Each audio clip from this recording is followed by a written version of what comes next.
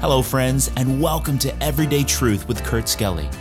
We're here to show that the Bible is relevant to your life every single day, and we're so glad you joined us here for the conversation. Our study of the Gospel of Mark is focusing on the busy, productive, and life-changing work of Jesus in action. Now, let's join Kurt for today's episode. Good morning, friends. Welcome to Everyday Truth. Thanks for joining us for another episode. Got this postcard from Samantha Bell. Samantha, thanks for listening from Wasaga Beach, Ontario, Canada. Look at that picture that she sent of a lake in Ontario. It was my privilege years ago to travel to, what was the name of the lake? Lake Onaping. I think it was in Ontario, Canada. And we went up. I'm not much of a fisherman, but I went with a friend by the name of Jack Hicks, and he took us to the middle of nowhere. This picture reminds me of that. Just beautiful. We didn't see another human being for a week, and just enjoyed that time. I'm not much of a fisherman, but boy, to spend time in nature alone like that and spend time with the Lord, it was great. So Samantha, thanks for that great memory for me and for listening to the podcast every day. That sure does mean a lot.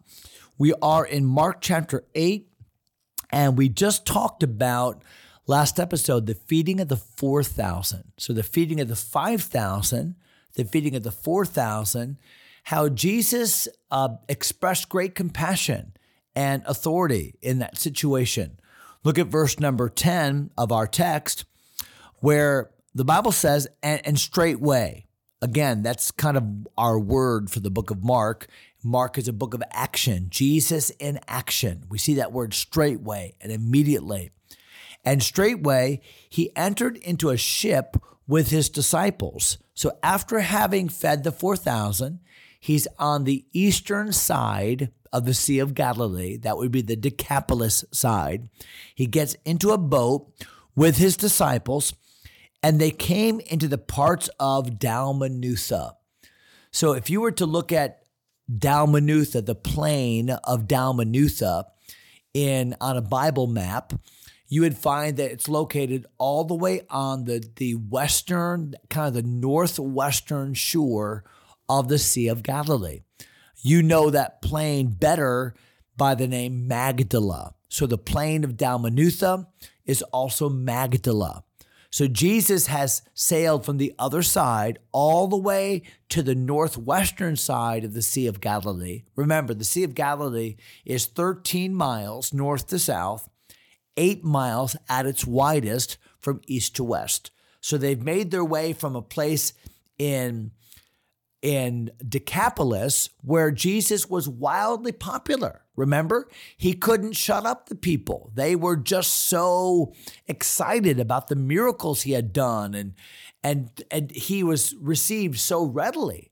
Now remember, the last time he was in public in the Jewish side of the Sea of Galilee, he had been rejected. He had preached that message in the synagogue of Capernaum, and many of his disciples turned from him and went away. And many of those disciples were those that had been there at the feeding of the 5,000 the day before.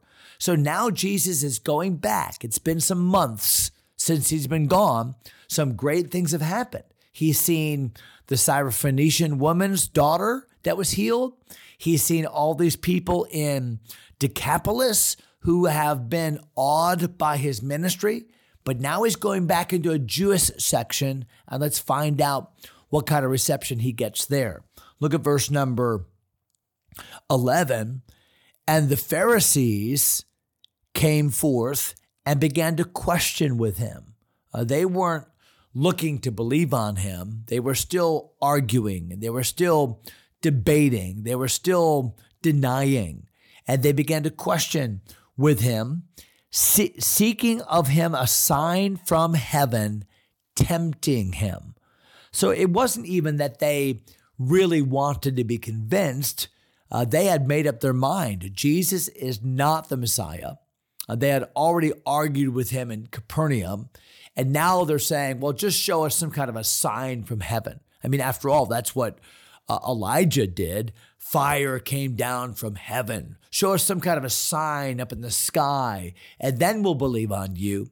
But the point here is that they really weren't sincere seekers at all, because the Bible says they were tempting him.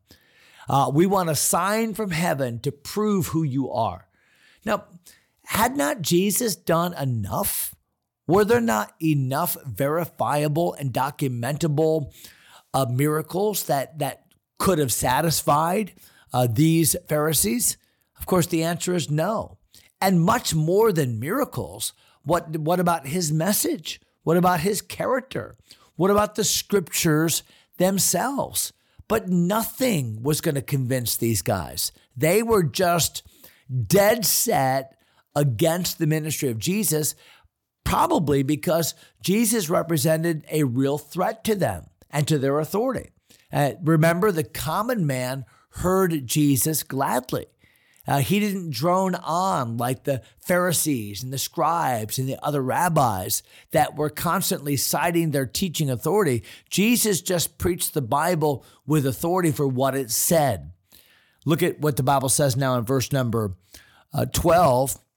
And he sighed deeply in his spirit. Interesting. I think an episode or two ago, we talked about Jesus sighing right before he healed the deaf man. Why? Because of the ravages of sin and hurt that's come upon people because of sin. Not that the deaf man was deaf because of sin, but just the sin curse on this world. And now the Bible says Jesus sighs deeply. Why? Probably because he has presented himself so graciously. He has demonstrated who he is so consistently, and yet people still do not believe. They're still arguing. They're still suspicious of his ministry, and he sighs very deeply. You know, there's nothing that is more burdensome, nothing that's more discouraging, humanly speaking, than not to be understood. You know, here's Jesus with pure compassion, pure love, purity of motive, and yet he's constantly being pushed back and challenged and argued with. And the Bible says he sighs deeply. And he sighed deeply in his spirit and saith, Why? Why doth this generation seek after a sign? Verily I say unto you, there shall no sign be given unto this generation. Now, what is very interesting is that in a parallel passage, the Bible says there shall no sign be given this generation, but the sign of the prophet Jonas. That as Jonah was in the belly of the fish for 3 days and 3 nights, so Jesus will be in the belly of the earth for 3 days and 3 nights. And as Jonah came out, so Jesus will come out in the resurrection. The point is that the one validating sign of the ministry of Jesus, and the best validating sign for the ministry of Jesus, is the fact that he rose again. That's why the Bible says in Romans chapter 1 that God, the Father, hath declared him, Jesus, to be the Son of God with power by the resurrection from the dead. The greatest sign, the most validating sign to the authenticity of Jesus' message and his ministry was the fact that Jesus rose again. That's the power of the gospel to which the Apostle Paul referred, the death, the burial, the resurrection of Jesus. But Jesus here simply sighs and says they want some new miracle, some new pony show, and I'm not going to give it to them. And he left there. Look at verse number 13. And he left them, and entering into the ship, departed to the other side. So he's just arrived. He just got there. And what does he face? He faces religious opposition.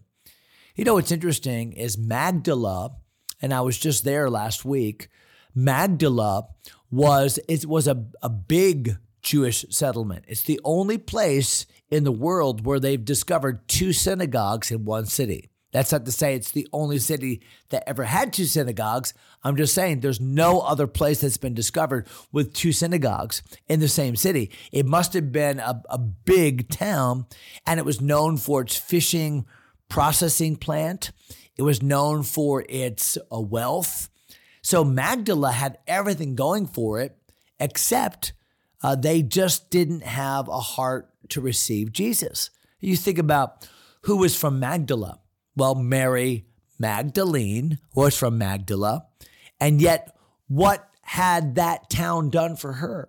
She was possessed of 7 devils. It's almost to say that religion, two synagogues, boy, it was a religious place, but could not help Mary. The best religion can do is not good enough. It does not have the power to transform lives. And so not only do we see that in the case of Mary, but here, the plains of Dalmanutha, Jesus arrives. He has just fed 4,000 people. They've got the 7 baskets of food already there.